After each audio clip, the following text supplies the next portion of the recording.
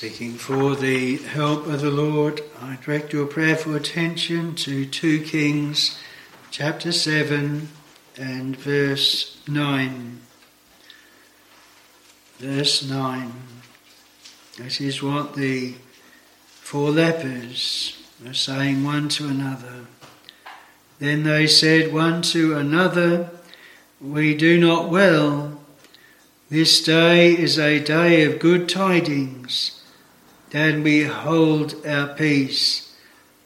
If we tarry till the morning light, some mischief will come upon us. Now therefore come, that we may go and tell the king's household." 2 Kings chapter 7 and verse 9. And thinking especially that the day of a good tidings is not a time to hold our peace, but to speak. Before coming to some main points, I just want to glean several things from this account. If we were to read the end of the previous chapter, then we can see what a severe trial this famine was in the city, brought to be surrounded so they could not get any food and were really starving. They hadn't got the food for themselves or their horses or anything. We read in verse 25 of the previous chapter, "There was a great famine in Samaria, and behold, they besieged it until an ass's head was sold for 80 pieces of silver, and the 4th part of a cab of dove's dung for 5 pieces of silver." And a very severe trial indeed. And you know, when we have the current news from other nations, Ukraine, and get a picture of a land like ours, streets like ours, houses like ours, and then the enemy comes and reduces our houses to rubble, our land to be just devastated, and then we see that gradually they're cutting off fuel and touching the electrics, and a place that we might think, well, that could never happen to our land. We cannot come to such trials without food or without water or electricity, and yet these things that happened in the days of the scriptures, they can and they have happened in many lands today and still are happening. And fallen man will still do to one another the same things.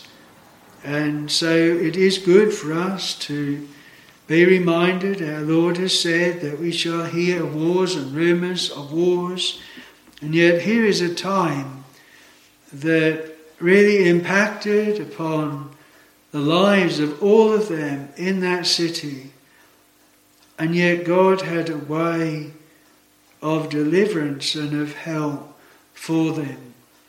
And so may we always think, whatever comes, and the Lord appoints all things that come into our lives and in nations, that nothing is too hard for the Lord to help in and to deliver from. We have a most solemn account here of unbelief. When there was told an expectation of what the Lord would do, he has said that tomorrow about this time shall a measure of fine flour be sold for a shekel, and 2 measures of barley for a shekel in the gate of Samaria. Then there was a Lord on whose hand the king leaned. And he really was mocking. He said, "Behold, if the Lord would make windows in heaven, might this thing be?" And there was a most solemn word that Elisha said, "Behold, thou shalt see it with thine eyes, but shalt not eat thereof." And the holy inspired word of God the latter part, the latter 4 verses of this account, a large proportion really of this account, is given to show how that came to pass. And that Lord was put in charge of the gate. When the people rushed out to get the food, they trode upon him and he died. The most solemn judgment of unbelief, of mocking or limiting the Holy One of Israel. And when we think of the children of Israel, why they were turned back for 40 years in the wilderness was because they looked upon all the giants of Canaan and did not believe that the Lord was able to deliver them. Unbelief is what is mentioned in Hebrews, the lessons of unbelief, why the children of Israel perished in the wilderness was because of unbelief. It is a chief sin, a great sin. We should never nourish it. We should always remember these passages that speak of the solemn judgment on those that in effect say God is not able to deliver. He can't do what he says he will do. He may testify of what he will do, but he won't do it, or he can't do it.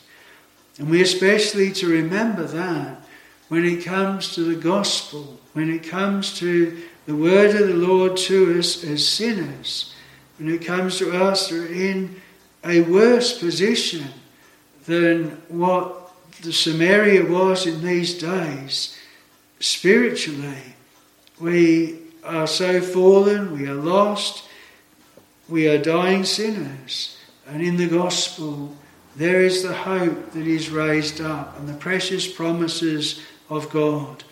And unbelief and Satan will say God does not mean what he says. He will not do what he says. He will not perform what he says. And it disannuls the word of God. Be very, very careful that we do not walk in the way that this Lord did. That when the Lord says one thing, then something says within us, or we may even utter it, that we don't believe that Lord really is saying what he is saying, and he will not do it. Another thing that I bring from this, how often when the Lord appears, we cannot anticipate how he will appear. How could they ever have thought the Lord would deliver them in this way? It is a unique way in the Scriptures. Only once do we read of such a thing. And we might say naturally, why didn't they get on their horses? They would have run a lot quicker like that than running on feet. But the way the Lord ordered it, they left their horses. He made it so that the provision was all there for his people. And when we think back, we think of how the Lord in Noah's day destroyed the world. Could that have been anticipated? How he destroyed Sodom and Gomorrah with fire from heaven. Could that have been thought? Well, God would destroy them in that way? No. When the children of Israel were to go out of Egypt, after 9 signs and wonders, they still were as much prisoners as in the beginning. But who would then have thought that, well, the shedding of blood of the Passover, the lamb, that would do it immediately. That was God's way. And it always is God's way in the way of salvation. It is only through the shedding of the true paschal lamb, our Lord Jesus Christ, his blood, that there's ever any deliverance from this world, from sin, from death, from hell.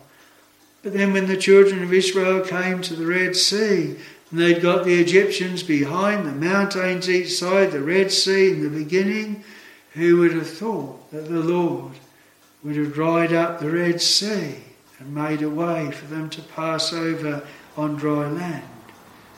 And then 40 years later stopped up Jordan so they could again walk over on dry land. When they got the other side and there was Jericho shut up, who would have thought that God was going to design to lay those great thick walls of Jericho flat. All the time we have things that the Lord has done in the Word of God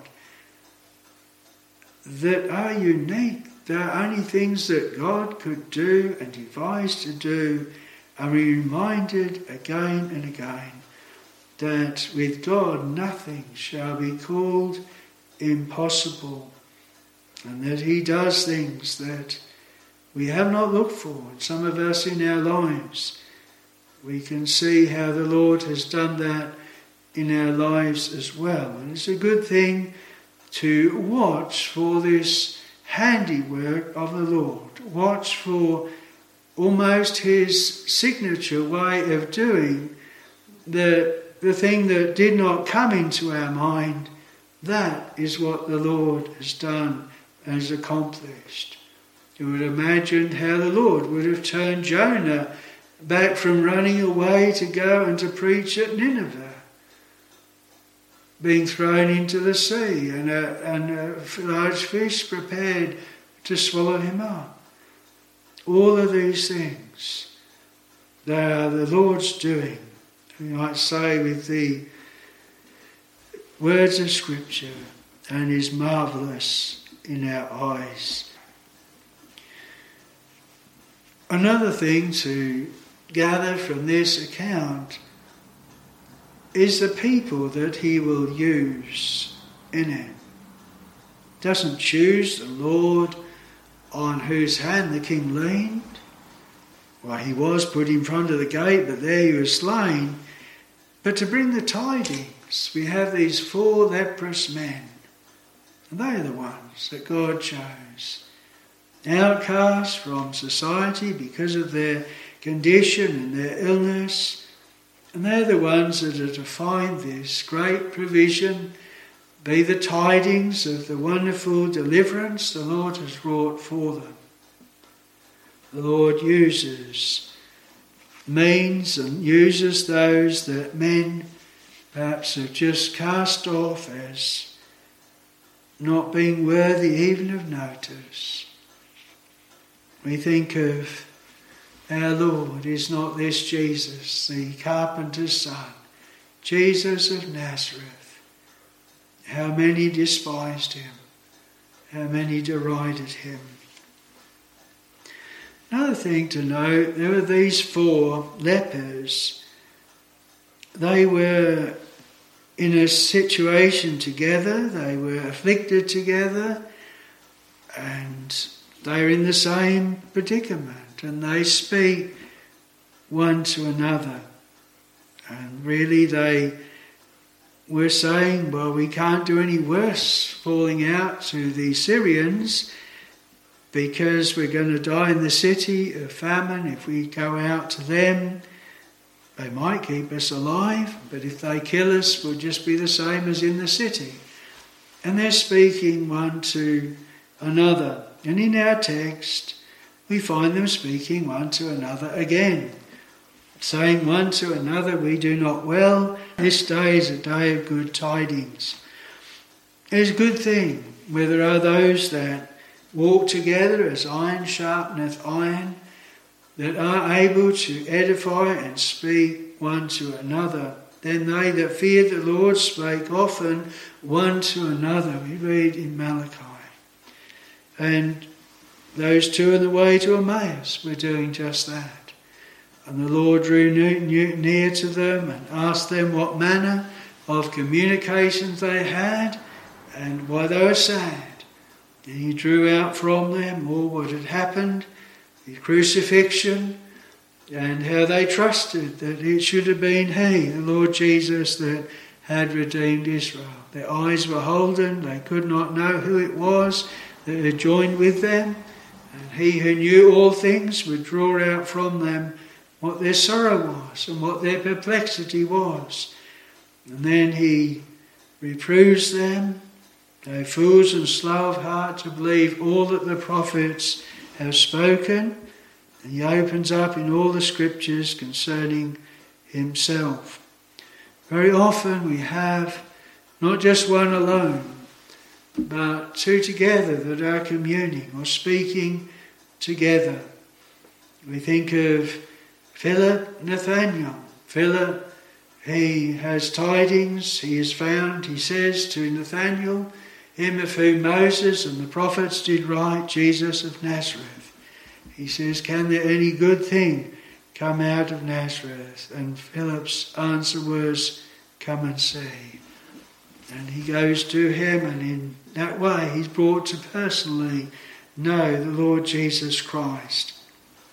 And so we have these things that are set before us in this account, a very real account, an account of history that actually happened in Israel, how the Lord appeared to them, how he delivered them from their enemies and provided for them, and the individuals that were involved in it, how the Lord spake and how the Lord performed it, and that solemn judgment on the one that derided and did not believe that the Lord would do this.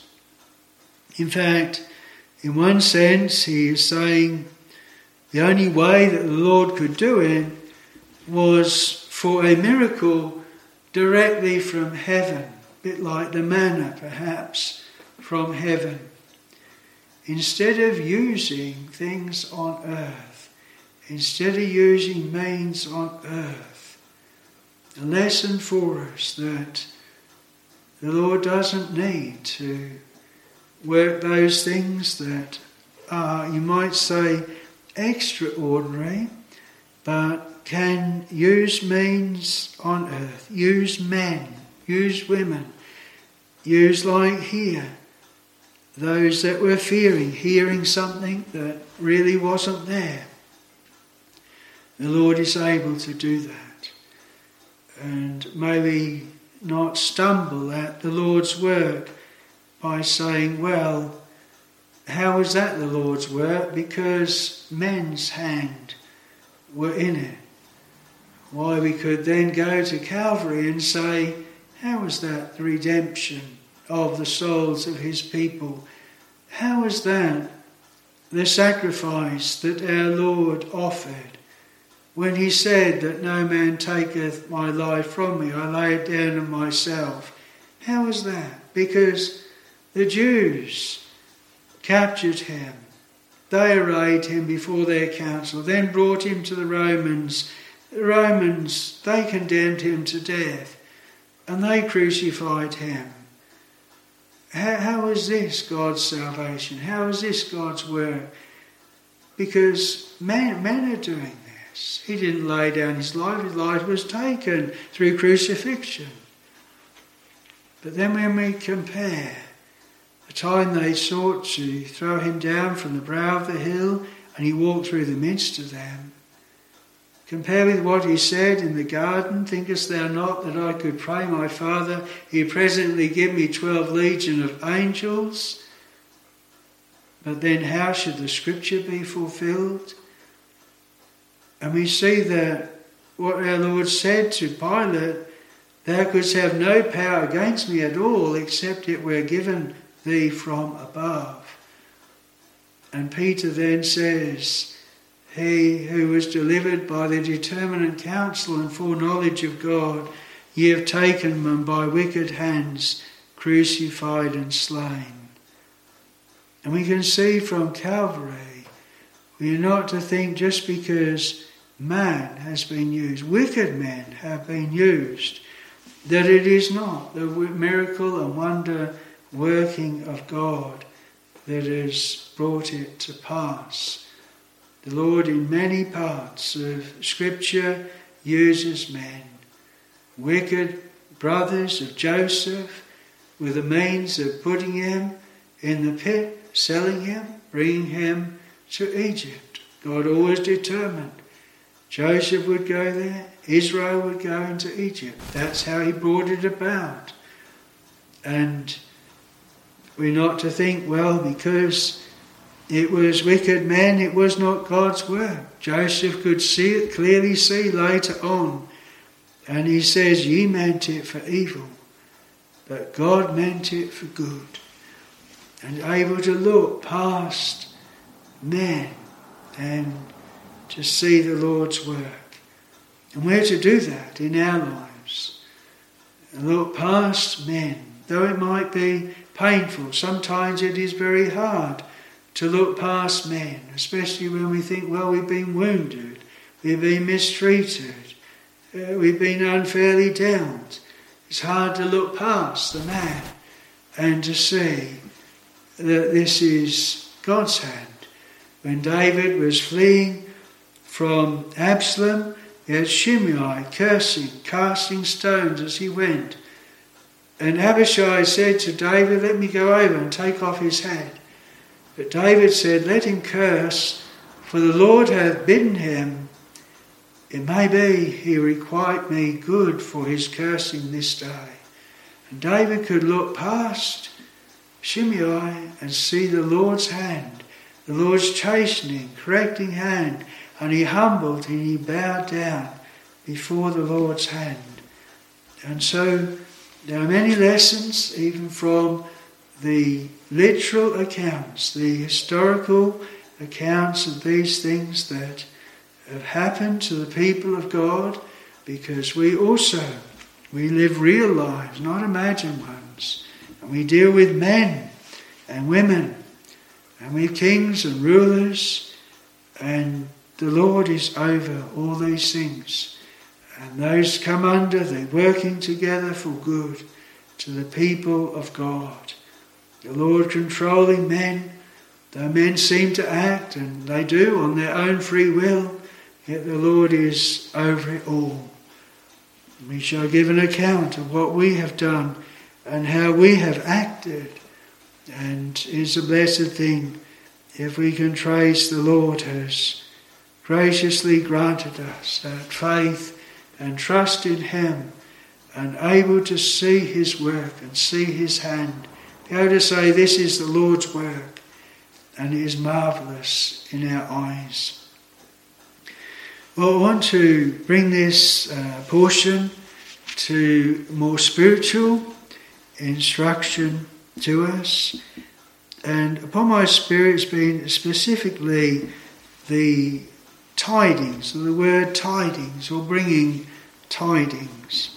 So I want to think firstly to consider tidings brought to men. If you look up in the dictionary, though tidings, we might think, well, usually it can be bad tidings as well as good. Yet generally the idea is that it is good tidings, it is good news. The second thing is consider the bearer of tidings. In this case, it is these 4 lepers, and then of course they pass it on to the porter of the city, and then the porters go and tell it to the king's household. And then thirdly, the receiver of tidings. Wherever there's tidings that is given, there's someone receiving them. And so in this case it was the king and his household, and how they received them.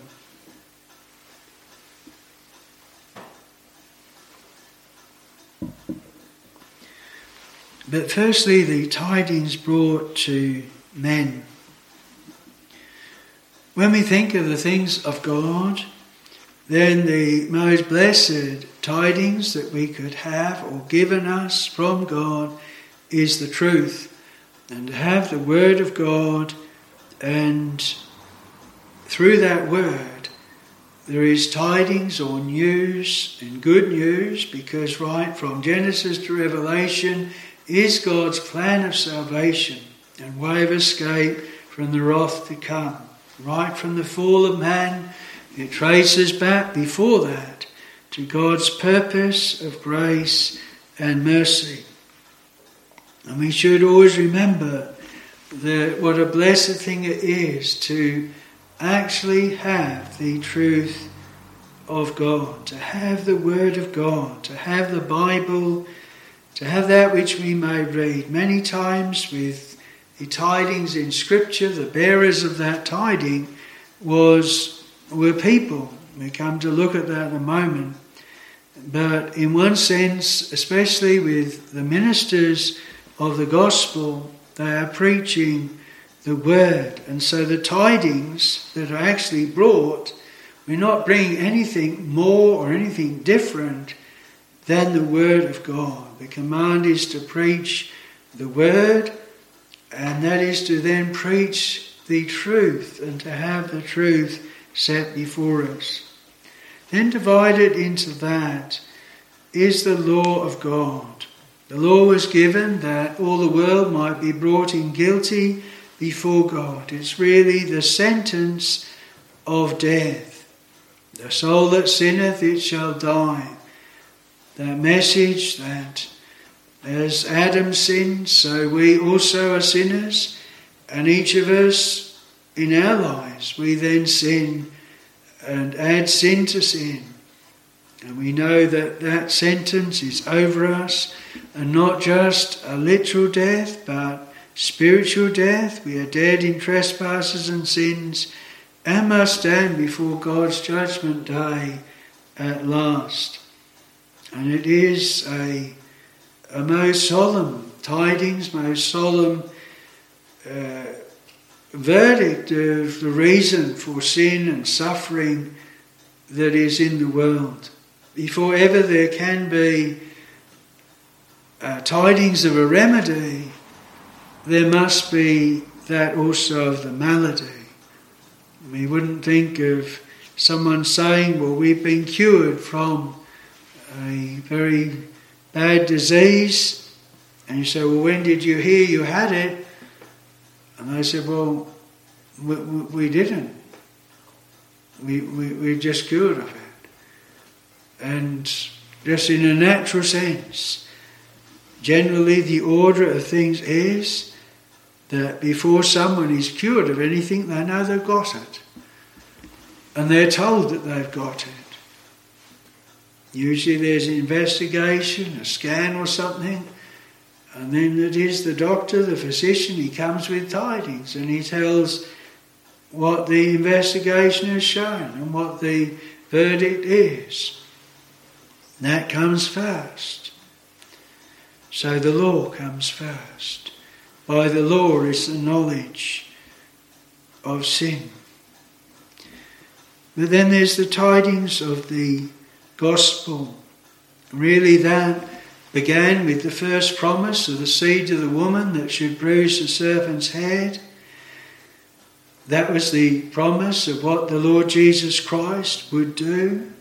Then in Genesis 22, 15, 18, we have the promise to Abraham, in thee and in thy seed, that is Christ, shall all nations be blessed. So the extent of that, Jew and Gentile, the extent of that.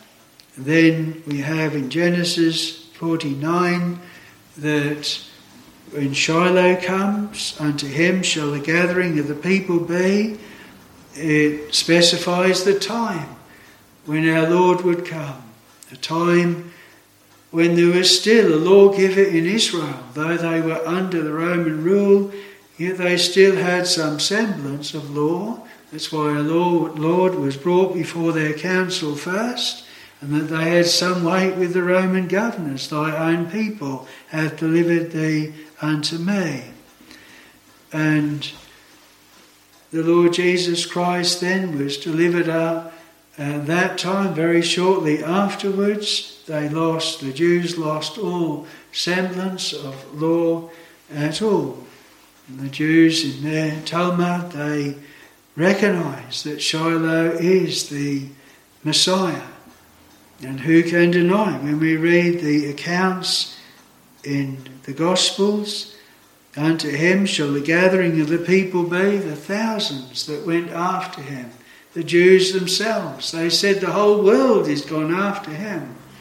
And not only while our Lord was on earth, but when he ascended up into heaven, the Spirit was given to the disciples. Then at Pentecost, 3,000 believed, and thousands were converted, thousands followed the apostles and were blessed. A very significant time in the history of the Jews that really pointed to the fulfilling of those promises that when the Messiah, when Christ should come, that effect would be. Men, women, they would be drawn after him, they would be gathered to him like sheep to a shepherd.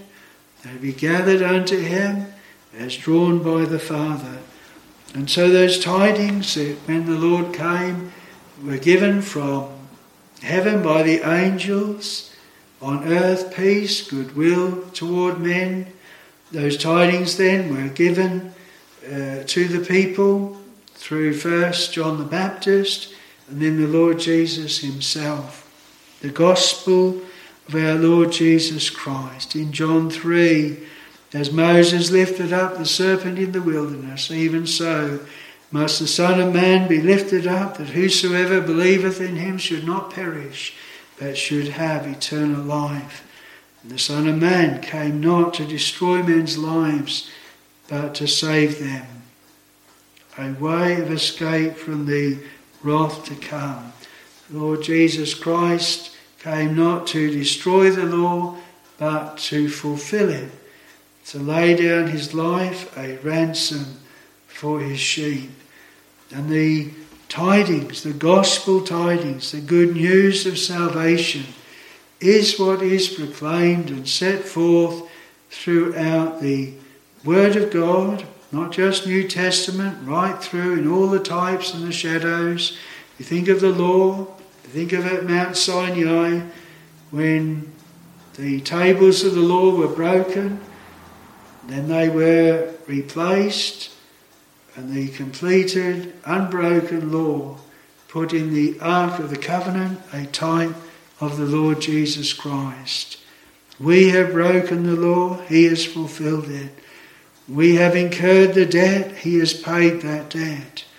That which the Lord has done, finished and accomplished, is the tidings of the gospel.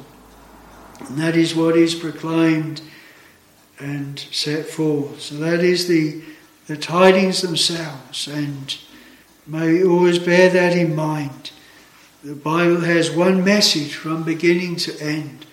And our Lord highlighted that with the two on the way to Emmaus. Beginning at Moses and all the prophets, he expounded unto them in all the scriptures the things concerning himself. Those were the tidings, that was the message. It is the message from God that he gives to his servants and gives to men. So I want to look then secondly at the bearer of tidings.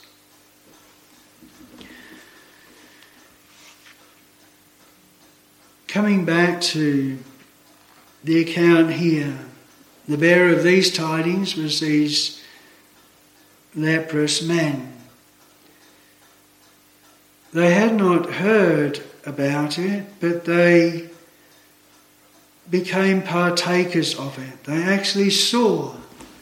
They saw the goods, they started to hide them, they ate of the food that they found. And so when they consider what they are doing, they have food they don't have in the city. They have all of this treasure and all of this, and speaking one to another, they say that they do not well. They have a blessing that others did not have, that others needed. And so that is what made them to be bearers of these tidings. How vital it is that, especially in the gospel, that they that preach the gospel are also partakers of it. When the gospel was to be preached first to the Gentiles, to Cornelius and his household, God chose not the angel to preach it, but Peter. Peter, who had denied him 3 times. Peter, who also was the minister that preached at Pentecost 10 years before and had seen the effect of the Spirit fall upon the Jews, he was to be the one seeing the effect fall upon the Gentiles. But it must be one that had partaken of that salvation. Sinners that are saved, sinners that know the worth of the Saviour, sinners that have tasted the Lord is gracious, those that know what they have handled and tasted and felt, they are the ones that in Scripture are the ones qualified to be the bearer of those tidings. Now, you know, officially to be a preacher, it is to be called with an inward call, an outward call, the people of God, viewing that that minister has the gifts and that the Lord is pleased to bless the word through him, laying him in their hearts. And a minister then is a very distinct calling. But that does not mean that individual believers who have truly known the things of God, who have been blessed in those things, are not also to be bearers of those tidings. The Lord said that ye are witnesses unto me, and that we are to testify of those things that we have been witnesses of and experienced. When the Lord healed those in the Scriptures, many of them, they wanted to be with him. The man Gadarene did. But the Lord said to him, Go home to thy friends and tell what great things God has done for thee and had mercy on thee. That was his commission. It wasn't to be an apostle or a minister, but those that knew him, those that were his friends, those that knew him what he was once before, now could see the change. Same as the Apostle Paul, they could know and see the change that was wrought in him, and they were to be the bearer of these tidings. The man that was born blind, he could say, one thing I know, whereas I was blind, now I see. There were some that even questioned whether it was the same man, whether he really was born blind. But he said, I am the same one.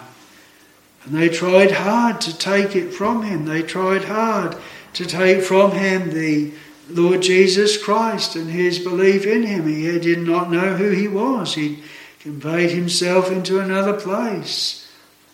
He did not know. Later on, the Lord revealed himself to him.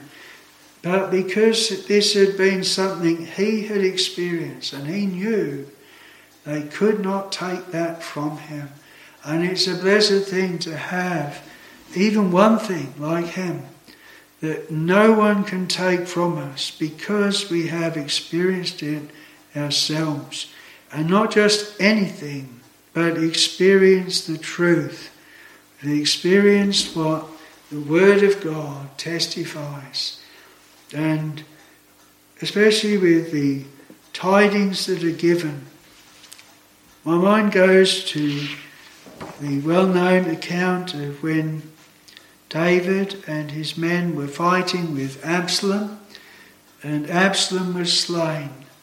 And then tidings were to be brought back to the city. And there was two men that brought those tidings. One was Ahimaaz and the other one was Cushai. Ahimaaz, he was very eager to bring tidings. He'd done that before. He was a runner, a messenger that brought the tidings from what was happening at Jerusalem as well. And so you can understand it. But Joab says to him that he should not bring tidings today, but this day you shall bear tidings another day, but this day shalt thou bear no tidings, because the king's son is dead. This is 2 Samuel chapter 18. And so Ahimaaz knew very clearly from Joab's mouth that the king's son was dead. And yet when he comes to David, who was waiting for tidings, then he gives a message that is not clear. Ahimaaz called and said unto the king, all is well.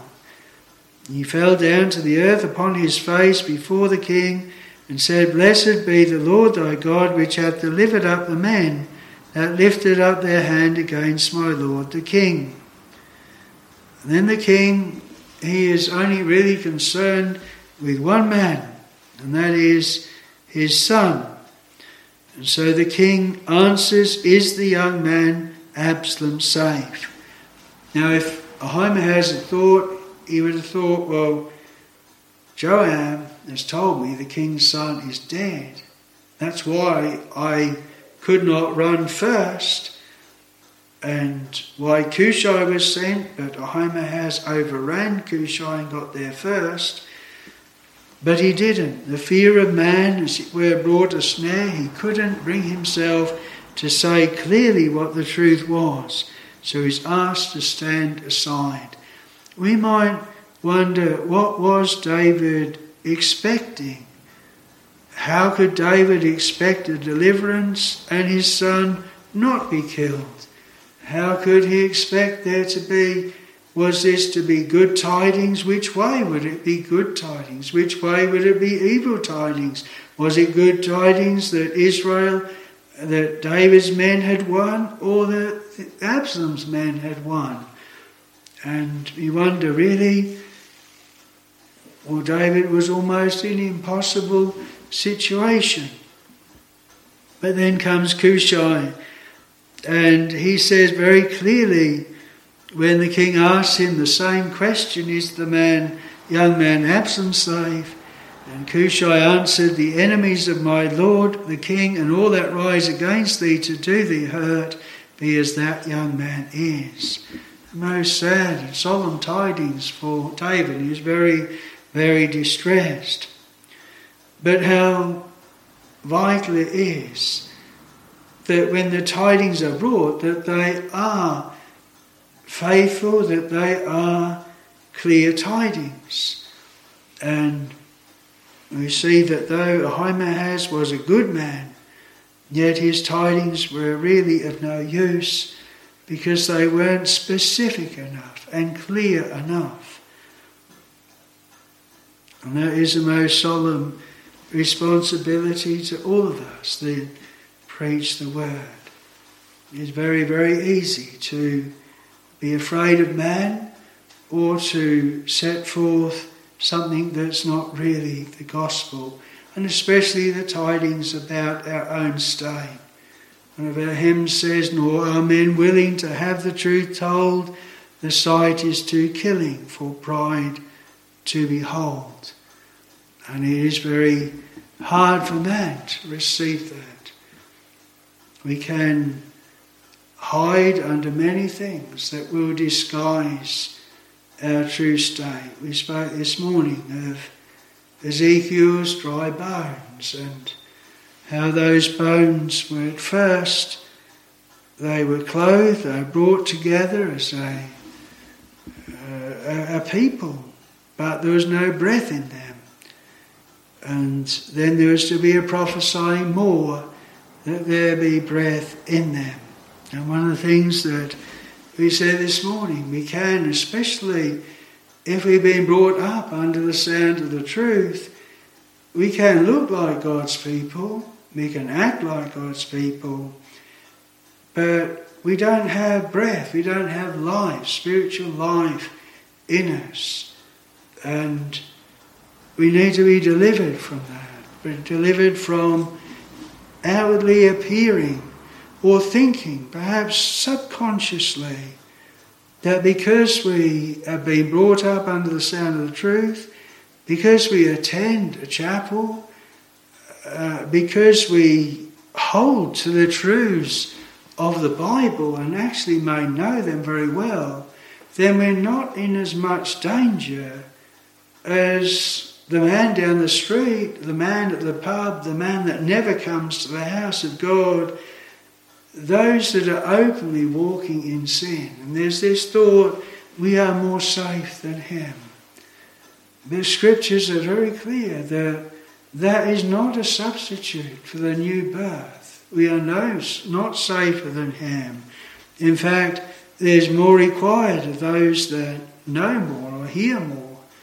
And it applies to us all, those that preach the gospel. We're not to think, well, because we are a minister, then it doesn't matter if we are not so careful about our own walk, our conduct, or our heart sins, because, well, that shall be covered a bit by maybe people who have been blessed under our ministry. No. We each must give an account of ourselves before God, and we each must be cleansed in the precious blood of Christ and have a personal faith before the Lord.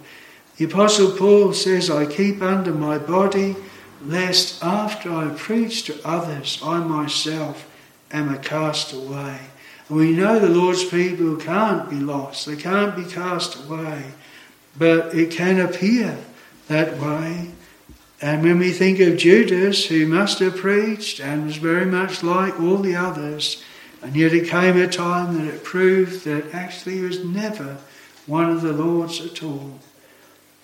The Apostle says, let us therefore fear, lest a promise being left to us of entering into his rest, any of you should seem to come short of it. The safest thing is that we make our calling and our election sure. So the bearer of tidings, if those tidings are to be useful, then there will be times that it is searching, that it is hard to bring, as Ahima has found, but also it then comes to the hearing of it. I briefly want to just notice the receiver of tidings. In our account here, when the king received the tidings, he had an explanation for it. And he says, I will now show you what the Syrians have done to us. They know that we be hungry, therefore they are gone out of the camp to hide themselves in the field, saying, when they come out of the city, we shall catch them alive, get into the city. Now the king needed the food just the same as any other, no doubt really hoping it was true. But there's that suspicion, perhaps it is not, perhaps it is a trap, perhaps it's not really a deliverance. How easy it is to have those doubts, have those fears, especially regarding our own soul salvation. But one of the servants gave that good advice to investigate, to go and see. And we spoke before of the advice that Philip gave to Nathanael when Nathanael was questioning the same. Can any good thing come out of Nazareth? Come and see. And you think of the woman at the well of Samaria, when she says, and again she's the bearer of tidings to the Samaritans, right in this same place where this famine was, come see a man that told me all things that ever I did, is not this the Christ? And let them decide. Well, they went out of the city, and when they had heard the Lord, then they said, now we believe, not because of thy saying, but we have heard him ourselves, and we know and sure that this is the Christ, the Saviour that should come into the world. And so receiving the tidings, how vital it is that every time we hear the gospel, every time we hear the word, that we think, what kind of a hearer are we? It's one of the marks of the people of God that they are given a hearing ear. In every letter, in Revelation, at the end, he that hath an ear, let him hear what the Spirit saith unto the churches. Well, nearly all those letters, apart from 2 of them, 5 of them, there were things against those churches, hard things for them to hear, reproving things. And yet they are set before us as well. Another thing is to be ready for such tidings. I always remember an account of what happened to me And I suppose I would have been